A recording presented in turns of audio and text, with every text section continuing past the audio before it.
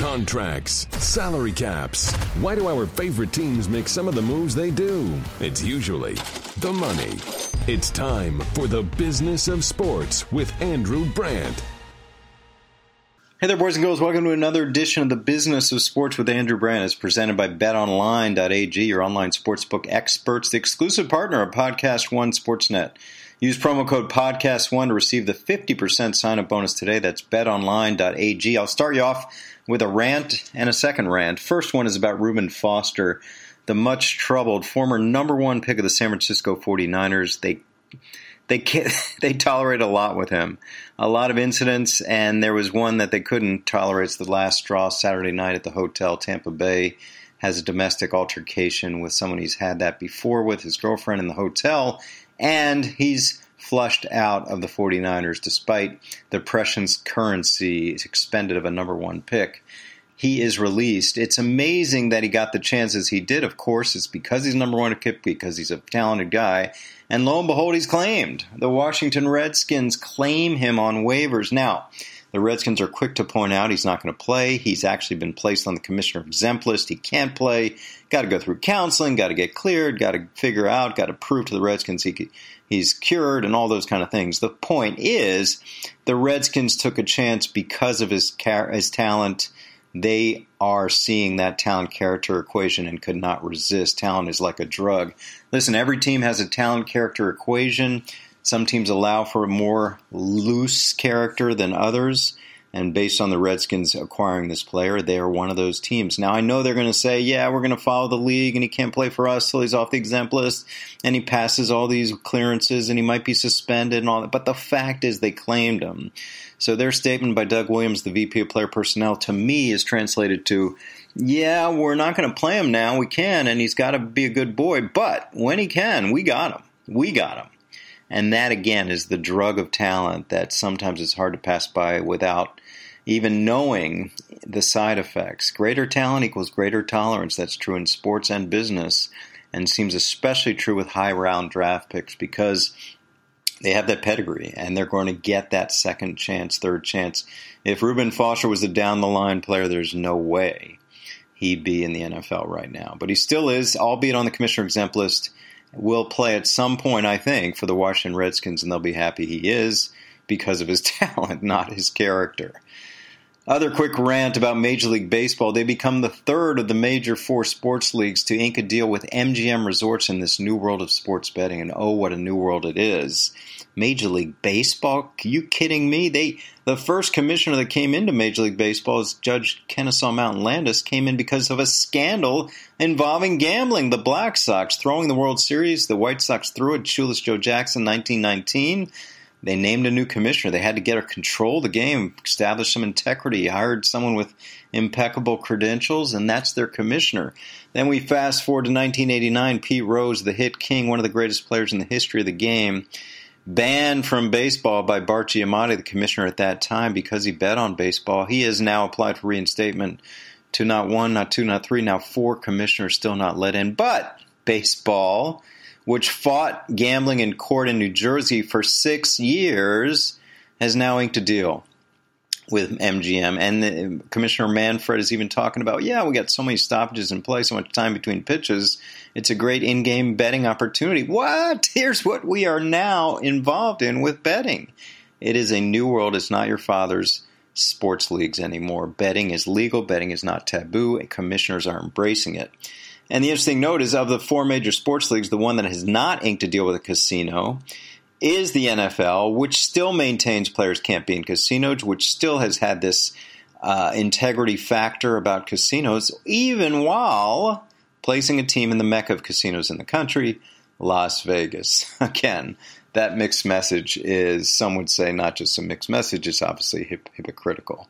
But that's where we are with with MGM. That's my rant. It's really something that Reuben Foster continues to get chances, and MGM signs up baseball after signing up the National Hockey League and first the National Basketball Association. MGM is becoming a staple of pro sports leagues, which you could never say years ago. Oh my God, what a difference a few years makes. What a new world it is for sports and gambling. Before I get to the interview, which is really a speech I gave, let's talk about Simply Safe. I think it's a great holiday gift. It's a home security system. All the tech deals come out during the holidays, but this is the best one you can make. SimplySafe.com/Brandt. You get an amazing holiday offer. They rarely do anything like this, but doing it just for this podcast. Simply Safe is a great protection for home and family. You don't sign a contract, no hidden fees. All these CNET, PCMag, Wirecutter all say Simply Safe is the most safe and best security system there is. So if you're looking for a security system, you want a great deal, go to simplysafe.com/Brandt. You get the offer. Make sure to use that URL. It really helps out the show and helps you out with a discount. simplysafe.com/Brandt. The offer ends soon. Simply Safe, the best in home security. At the University of Pennsylvania, the Wharton School had their Sports Business Summit. I was a keynote speaker.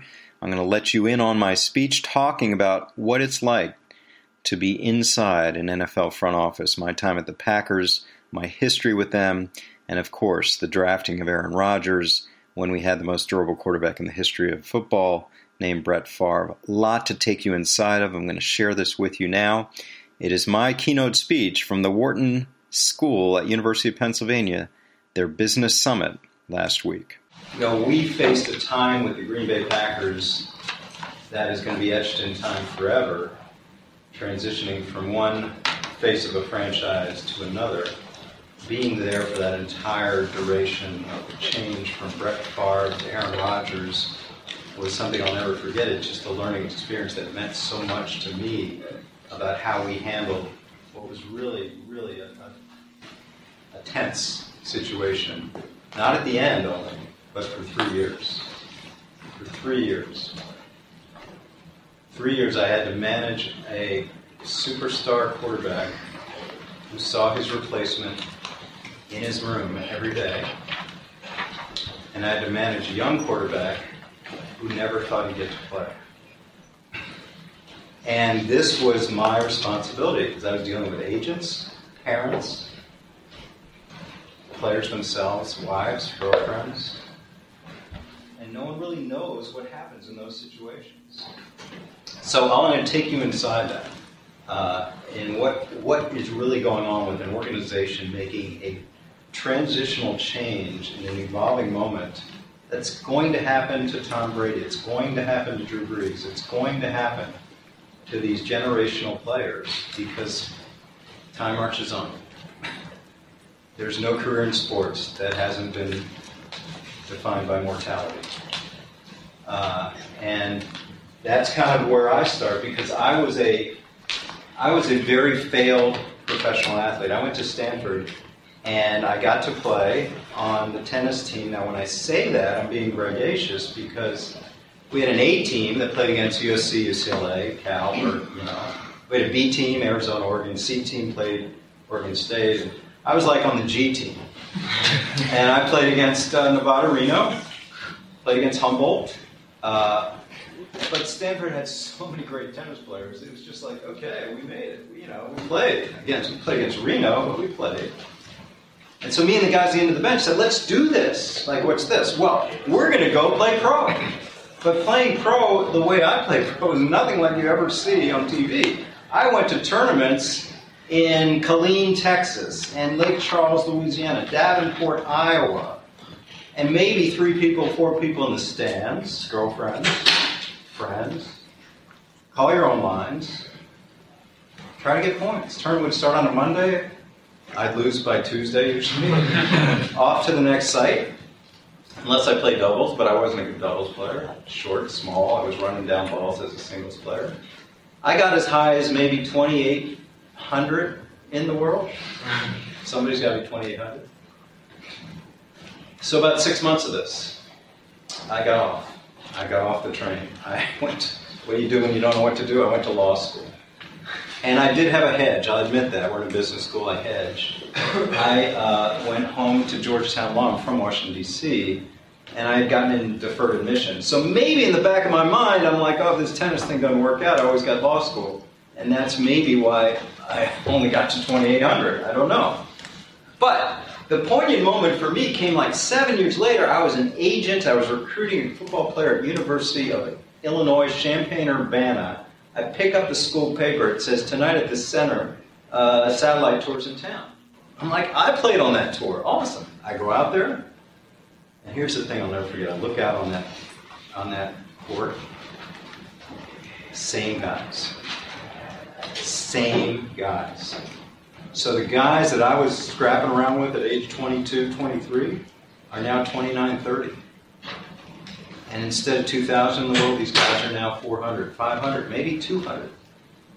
And instead of making 12 grand a year, they're making 50 or 60 grand a year. But they're still doing it. So we went out for beers. I'm like, what are you guys doing? And they look at me like, what are you doing? Why'd you leave? Why'd you get a real job? Why'd you go to law school? And I said, well, I wasn't any good. Yeah, but they're like, yeah, but get better. And it just occurred to me, this helps so much in dealing with Favre, who was never going to leave, rightfully so. If you're an elite athlete, once you step off, you're in the wind. There's too many, in every sport, that are going to pass you by.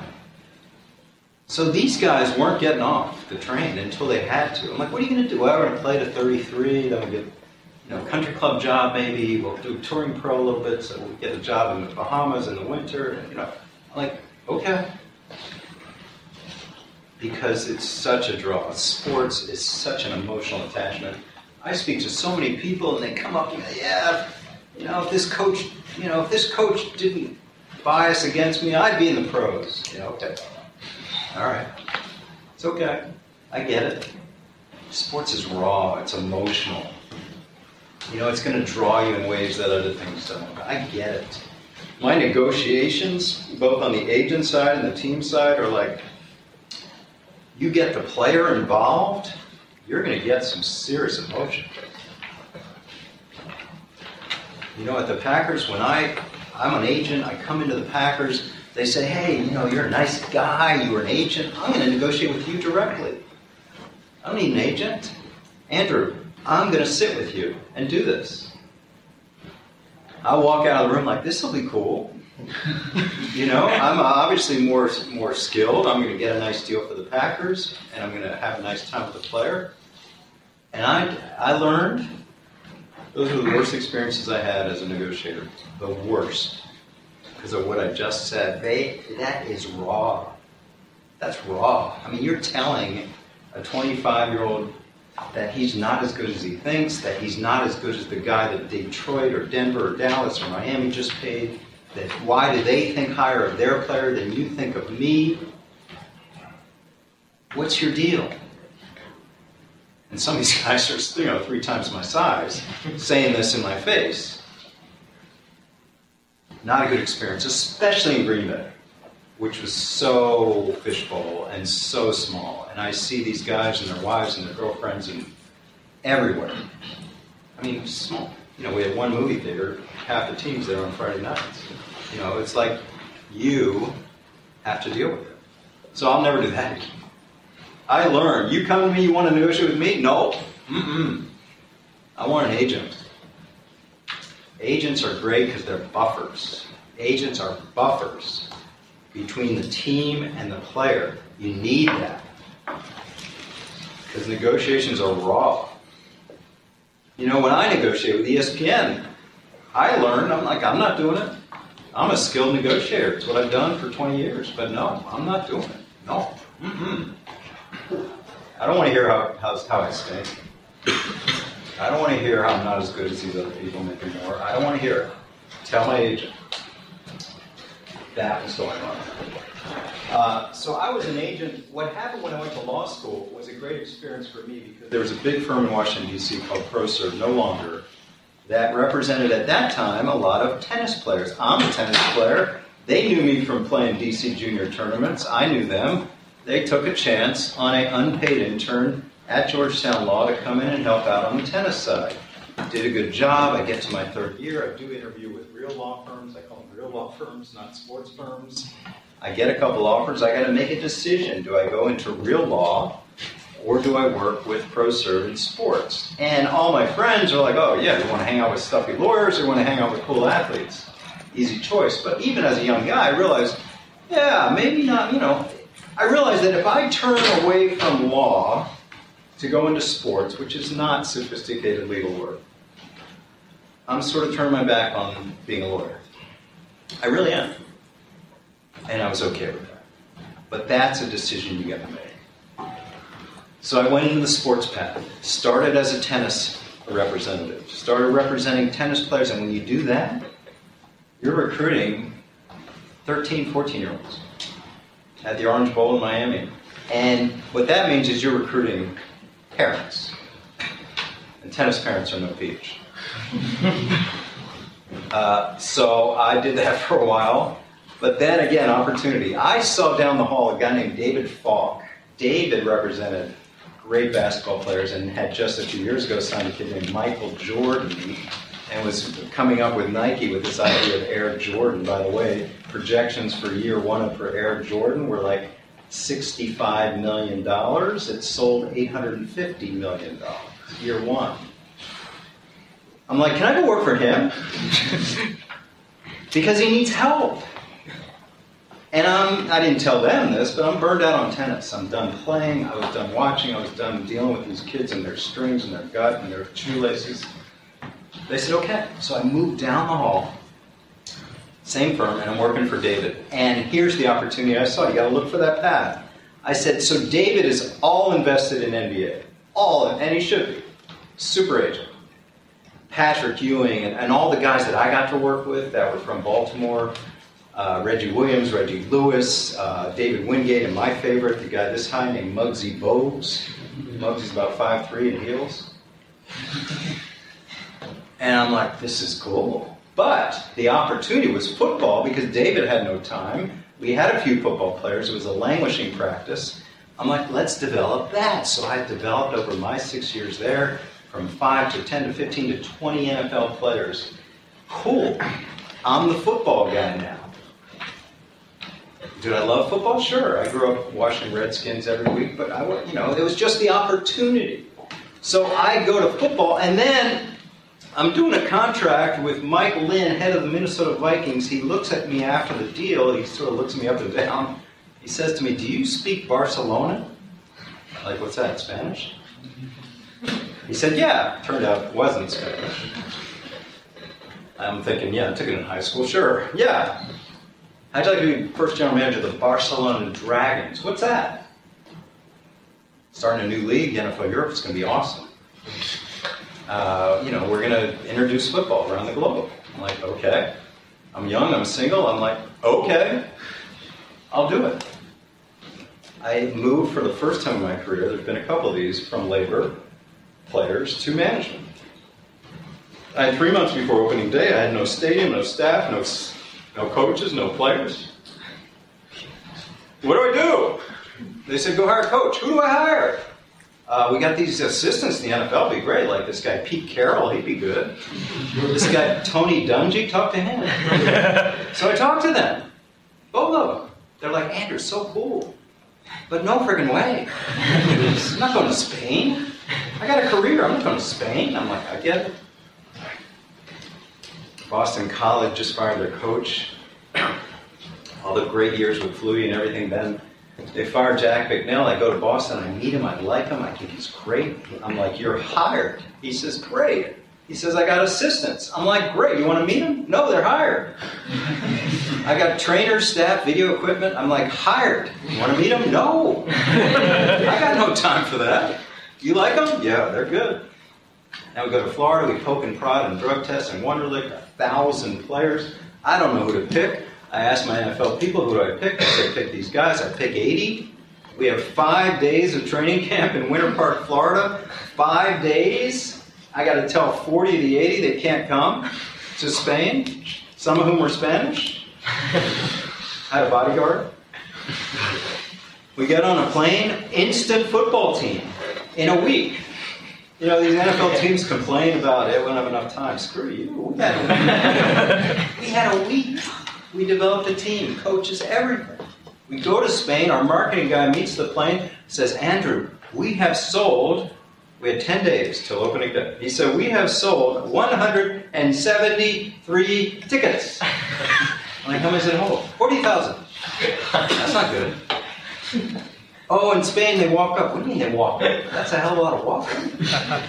So we're in crisis mode. First of all, we get to the hotel, and then we got to put night tables with pillows at the end of each bed. You know, we could never get enough food. I'm like, come on, more food. I ordered food for 60. It was always gone after 20. I never ate. I said, more food. They're like, they're so big. Yes. They've never seen people that big. They've never seen people eat like that. I said, yes, more food. I never got enough. But the key meeting I got, in my career, I've never gotten a bigger meeting than this. I get a meeting with the general manager of FC Barcelona, one of the great brands of all the world. And the night before our game, they're playing in front of 100,000 people.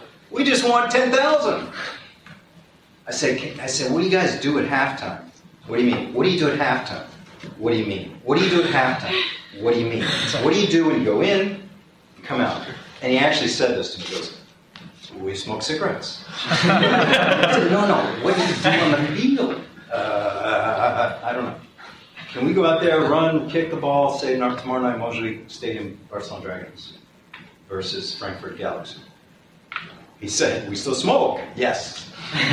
So he let us do it. They said that. The next morning, it's a monsoon. We got this owner over there, the Spanish guy. He says, Andrew, we don't play today. I said, no, we play. Too rainy? No. I have to get Paul Tagliabue on the phone, commissioner of football, to say, we're playing. We're playing. So I get to the game, and then I'm like, oh my God, who's going to show up? 18,000 people walked in that door. Thank God for the announcement. Thank God I handed out about 6,000 tickets. But we had 18,000, and they're young, and they're there to have fun. So then I'm worried about the product. First half's pretty squirrely. Looked like junior high school out there. Second half, we get the ball, we hit the tight end on the seam pattern, breaks 3 tackles, touchdown, 70 yards. I'm jumping up and down. The crowd is like polite golf applause. And our kicker comes and kicks that extra point, and they go nuts. Nuts. And I'll never forget that moment. I'm like, Dorothy, we're not in Kansas anymore. Oh my God.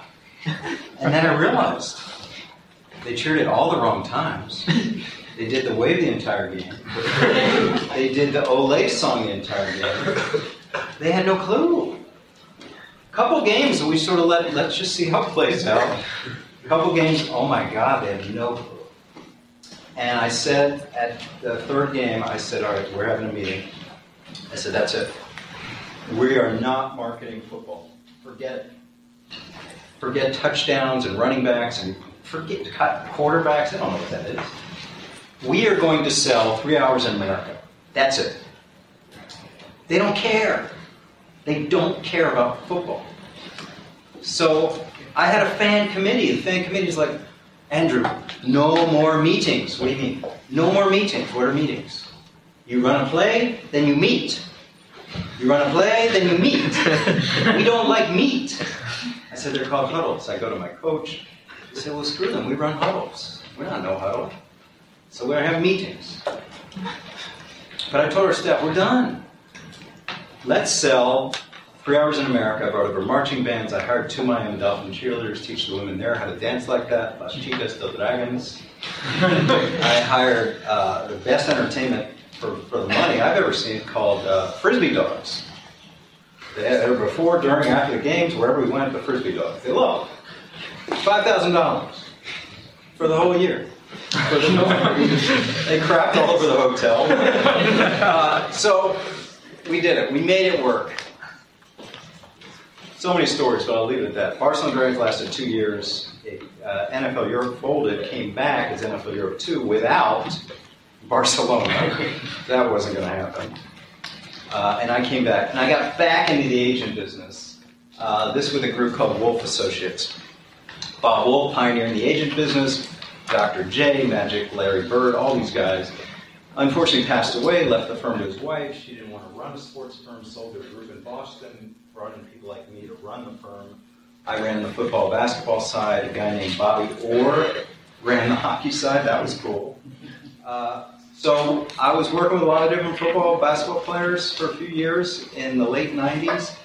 The guy I was working with most was a running back at the University of Texas who I had a great contact to. It's a long story, but his name was Ricky Williams. Ricky was a baseball player, pro in the summers, but obviously was starting to become a pretty good football player. And then, of course, he became the Heisman Trophy, the best thing in college football, the most hottest thing in sports at the time. First guy with dreadlocks. I had him. The watershed client in my career. I had Rick. I called him Rick. Strange kid, great player. About 3 months into working with him, I see these guys start hanging around, and I'm like, Rick, who are these guys? Finally, he told me they work for someone named Master P. Who? Who's Master P? Rapper? What's going on? He's starting a big sports agency. He wants me to be his guy. I said, what do you think? He said, well, I want to go with him, but I want you to go with him. Me. I said, me and P? Yeah, you and P. I said, I don't think that's my demographic. I don't think that's me. He said, just meet him. So I meet P, Master P, his name is Percy Miller. And he's, it's like an episode, wow. A lot going on. And I'm like, okay, he's going to give me a lot of money to negotiate all these deals for football, basketball, women's sports. He's going to take over the world. And I said, Ricky, this is kind of a risk. But I called my wife and I said, I think I'll be working for this guy, Master P. Because I go back to my agency and they're like, you don't have Ricky? Well, you don't have a job. I'm not sure that's going to happen.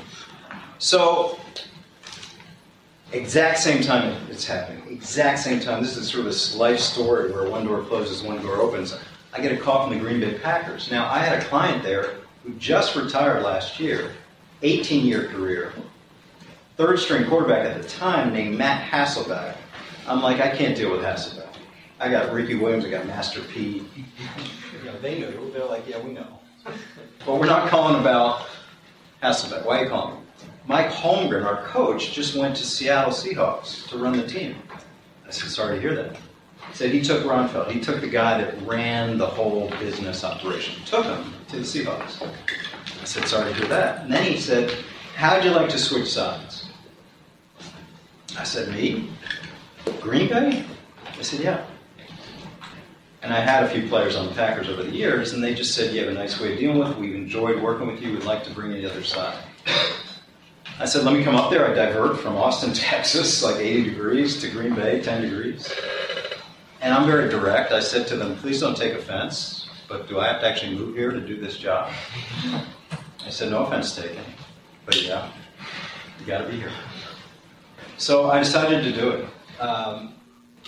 I moved to Green Bay, Wisconsin. I had to look up Wisconsin on a map, see where I was going. But what my role over 10 years is really became this. I was the guy that was the balance point. I think every organization needs this in and outside of sports. So on the one side of the organization is business. What are we looking like down the road? If we're talking now, what are we looking like in 2025? Where are we going to be cap-wise? Is there going to be a CBA? If not a cap, how do we survive? What's going to happen long-term? How much money are we putting into these positions? What's our plan? On the other side of the organization is the immediacy, the football, the coaches, the GM sometimes. Andrew, we need this player signed this week. Can he be on the practice field today? Can he be in the game Sunday? So you're always, sometimes you're the voice of caution to the business side, sometimes a voice of caution to the football side, sometimes you're the voice of aggression to the business side. Like, I think we need another $1 million. I think we need to make this happen. And as you know, the Packers don't have an owner. I really felt like I'm working for a public trust. If I spent $20 million on a contract versus $40 million, no one's really going to know or be accountable. I had to feel like I'm working for the shareholders of this public trust. I'm going to do the right thing. It was an awesome responsibility, the magnitude of working for the Packers, because you have, who are your owners? The cheeseheads. They tell you every day they're the owner, but they're not really the owner. So I negotiated all the player contracts. I was doing exactly what I was doing on the player side. Now I was doing it on the management side. I could get past all the BS with the agents because I knew exactly what they were talking about. I dealt with the league on all the league issues. I dealt with all the managing the salary cap. I dealt with all player issues with the team, whether it be grievances about injuries. When they were fined on the field, they come in on a speakerphone. We had the grievance with the league about appealing their fines, all those kind of things. So many issues come up that people don't know about with players because there's disputes. There's disputes with the league. There's disputes with their agent. There's disputes with other players about issues. And again, all these matters come up time and time again. I think that's a number one pick to sign. Our highest, one year we had a bad year. And we had a fifth pick in the draft. And when you're negotiating the fifth pick in the draft, at that time was an incredibly complicated contract to negotiate. That was our player there, A.J. Hawk. Turned out to be one of my next door neighbor, too. He's very small. He came in for his draft weekend. After he picked him, he had already bought a car, bought a house, and left to go back to school. Some of the negotiations get very heated. Obviously, some of the bigger ones, with Brett, it was always a situation where you want to do the right thing with him. You have a massive cap number on this player. You want to resist temptation to bonus it out, which is convert salary to bonus to prorate your cap for future years. We've seen so many teams get in trouble with this, and I learned from experiences around the league with John Elway, with Troy Aikman, with Steve McNair, with so many teams that were left with $10, $20 million cap holes because they had constantly renegotiated their quarterbacks before they retired or left. Even today, you have someone like Tony Romo counting $20 million on the Cowboys cap while he works for CBS. We wanted to stay away from that kind of thing. But with Brett, it was always, he was nowhere to be found after the season. He was in the Mississippi woods, hunting, fishing, whatever he's doing. And one year I really needed to do a contract because I had like 7 people lined up after him, but I needed to get his done first. He wasn't paying attention. His agent couldn't find him, blah, blah, blah. So I take 3 planes, transfer, end up in Hattiesburg, Mississippi somehow. I go to where I know he eats lunch every day. He swings the door open. He looks at me. What the shit are you doing here? I had to get the deal done. He said, relax, Andrew. Come play golf. That was his answer to everything. Let's play golf. He's a scratch golfer. I shoot like 150. So that was an experience. That night, I remember, he's like, Andrew, come over to the house. We'll do it. So about 9 o'clock at night, I'm like, you ready? And then his agent gets on and says, well, Shark Week on Discovery, priorities. So we'll do it tomorrow. Anyway, long story short, the first $100 million contract in the NFL was signed on the 7th hole of a golf cart because that's where I had to go to get the deal done. And Brett got it done. The Packers are not known for free agency, but our biggest signing ever was this guy named Charles Woodson. But by the way, when we signed him, he got on the field the next day, and you really don't see much of this in the history of sports, where you see a player get on the field with the best of the best and be another level. The moment that guy came on our field, Woodson, he was our best returner, he was our best corner, he was our best defender, he was our best tackler, he was our best athlete. Like that. Never seen, we talk about truly elite athletes, like a John Elway, like a Charles Woodson, that are just beyond everyone else. But Woodson was a free agent, and for some reason no one was chasing him, and we got in. And that was the longest month of my negotiating career because for 35 days, I knew, he knew, the only team really chasing him with any kind of money were the Green Bay Packers. And I knew he didn't want to go to Green Bay. So I just wake up every morning, okay, I know I'm negotiating against myself. He's just waiting for another team. I'm like, what's the problem? To the agent every day. He goes, Andrew, I had to be honest. He's like, Andrew, any black people up there? I'm like, no. No. But I'm Jewish. None of us up here either. But we make it work. And I'm selling. I'm like the Chamber of Commerce. I'm like, listen, Charles will get here. It'll be like Michigan. It's a lot less diverse than Ann Arbor. And the town will wrap itself around it. It's all football. It's family focused. We love it. It'll be incredible here. And I knew we were the only ones asking, offering. So it was a long process. And he finally said yes, and we got him there.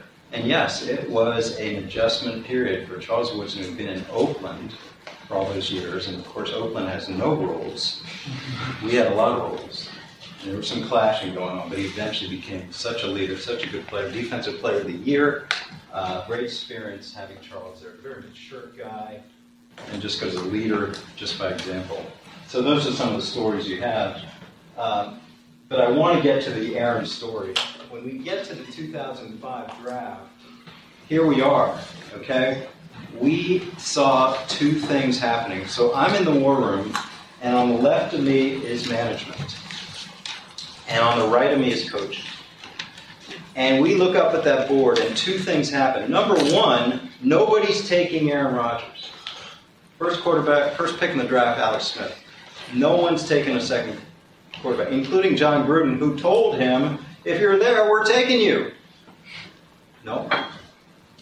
We thought Tennessee would take him. Nope. Pac-Man Jones.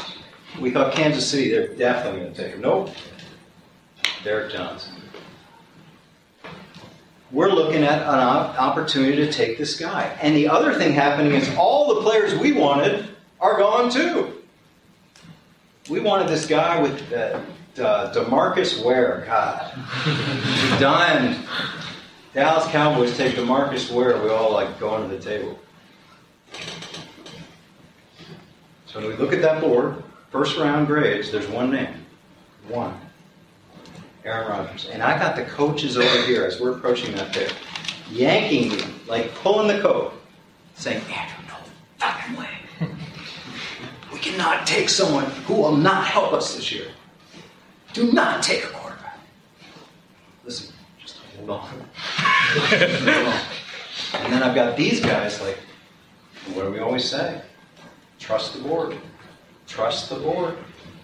We are not dipping into the second round grades to take a corner or a defensive lineman. Trust the board. I'm like, you know he's not going to help us for a long time. Yes. Yes, you know that. And then they're tugging. What are we going to... Quarterback? Are you kidding me? We had the most durable quarterback in the history of the sport. Never got hurt. Never missed a snap. I said in our roster, Cats always, like, we need to carry one quarterback. Not two. Not three, one. Brett will never get hurt. He just doesn't get hurt. So, here we go. They are going nuts. They are ignoring them. Coaches live by the day. They're fired every year. Aaron Rodgers was not going to help us that year. Probably not the next year. Probably not the next year. Probably never. Never. They're going nuts. Okay, we get on the clock. Ted Thompson, our general manager, says, Andrew, get him on the phone. And by him, I thought he meant Mike, my good friend, agent of Aaron Rodgers. Hello? Mike? No, this is Aaron. Aaron, it's Andrew Brown, the Green Bay Packers. Can I talk to Mike? I felt so bad. He'd been sitting there 5 hours. The caterers were cleaning up around him all day. Only one there on the TV. I'm watching you talk to me on TV. And Mike is like, Andrew, you taking him? You taking him? You taking him? I said, hold on. My instructions were, keep him on the phone 12 minutes or 15 minutes. Keep him on the phone. Don't say anything. I'm like, just hold on.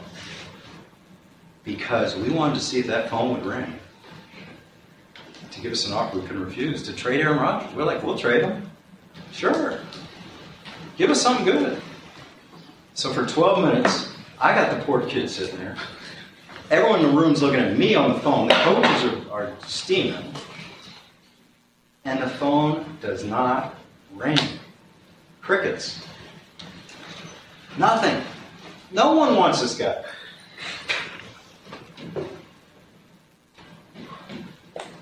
He says, Andrew, tell him. Okay, we'll take him. And I'm like, every time I watch the Packers, I'm like, oh my God, if that phone rang, oh my God. The National Football League would look so much different if that phone rang. Give us 2 number 2s, we would have done it? Sure. To take someone that wasn't going to help us. So then, as I started my presentation off, I spent the next 3 years managing these camps. On Brett's side, you saw that, Patriots traded Garoppolo, listen. You saw it. No one wants to go to work every day and see their replacement in their office every day.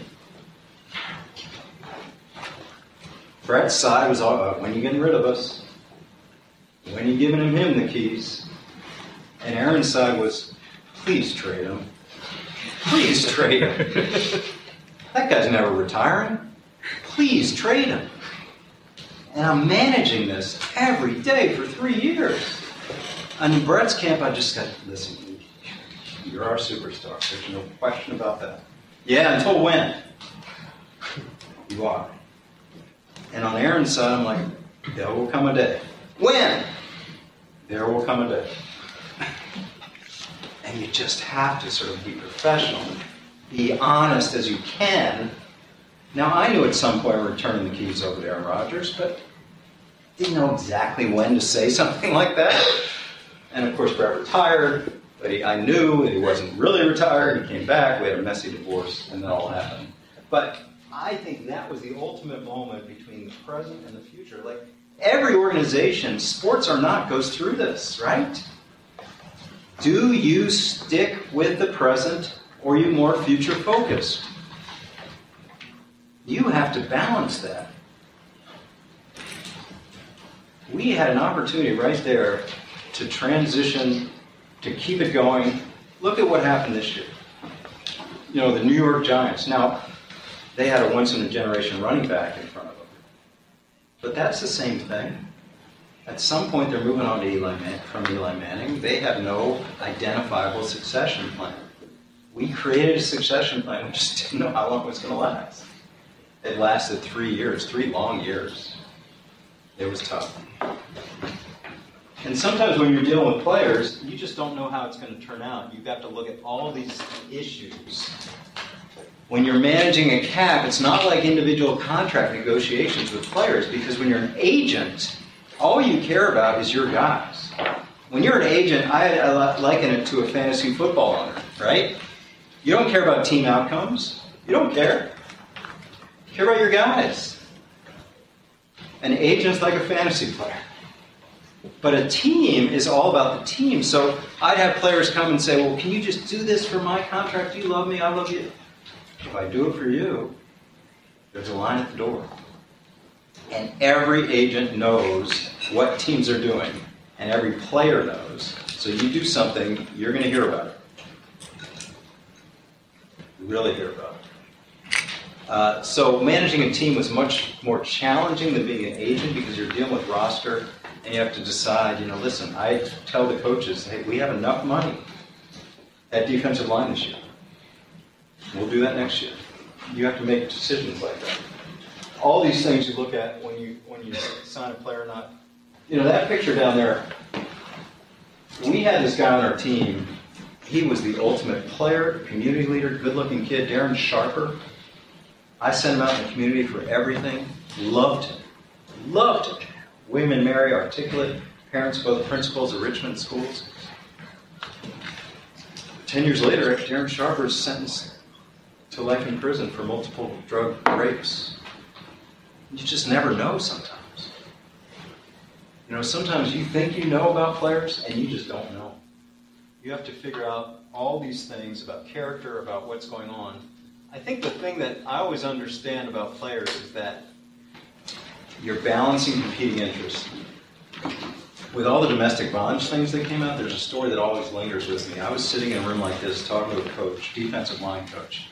Defensive line, don't get me started about those guys. But he had in his hand a player sheet, and he really wanted us to sign this guy. Really wanted us to sign this guy. And I'm like looking at this player sheet. He's got a rap sheet block long, drunken, disorderly, sexual assault, sexual misconduct, everything. And I look at him and say, there's no way in God's green earth we can bring that guy in here. We just can't. And he said, coaches, got a little red-faced on me, and said, Andrew, what do you think we asked him to do here? What do you mean? What do you think we're asking him to do? We don't want him to come in here and teach 7th grade or handle the choir. I said, what are you saying? He said, we want him to do this. Get into 70 to 80 street fights a day and win them. And win. And he throws the paper at me. That's violence. I said, we can't he can't turn it off. This guy can't turn it off from field to light. So the answer is no. Storms out. I won that battle, but I lost other ones. Because sometimes you just have to deal with, there's always a talent-character equation. You're trying to fight that sometimes. But what you want to do is try to be principled and try to stay with what you stand for. And again, the Packers is always, we're going to be principled, we're going to stand for things, we're going to be a draft and develop team, not a lot of free agents other than Woodson. We're going to try to run this thing the way we think it should be run. Really hope you enjoyed my speech and all my history and my experiences, just trying to give you a taste of what it's like behind the curtain, inside the walls of an NFL franchise. BetOnline has been our sponsor. The holidays are upon us. You got NFL, you got college football, we got NBA, we got college basketball. One place has you covered. That's betonline.ag. Sign up today, receive 50% sign-up bonus. Promo code PODCAST1. We've got so much going on in the NFL this week. Steelers, Chargers, we got Cowboys, Saints, you got Alabama, Georgia, Golden State, Toronto in the NBA, and in college basketball, North Carolina, Michigan. Don't miss out on all the action. Visit betonline.ag. That's betonline.ag. Just had Dave Mason from there on my podcast. You got to hear that one about sports betting. Make sure you use promo code PODCAST1, 50% sign-up bonus today. BetOnline.ag, your online sportsbook experts. That'll do it for this week's Business of Sports podcast. Really appreciate those of you who follow me on Twitter, @AndrewBrandt. Apple Podcast rankings and comments are always appreciated. And we'll be back next week with another edition of the Business of Sports with Andrew Brandt. Thanks for listening to the Business of Sports with Andrew Brandt. Make sure to subscribe to this podcast so you never miss an episode. You can also get additional insider insight by listening to the Ross Tucker Football Podcast, Fantasy Feast, Even Money, and College Draft Podcast, all at rosstucker.com or wherever podcasts are found.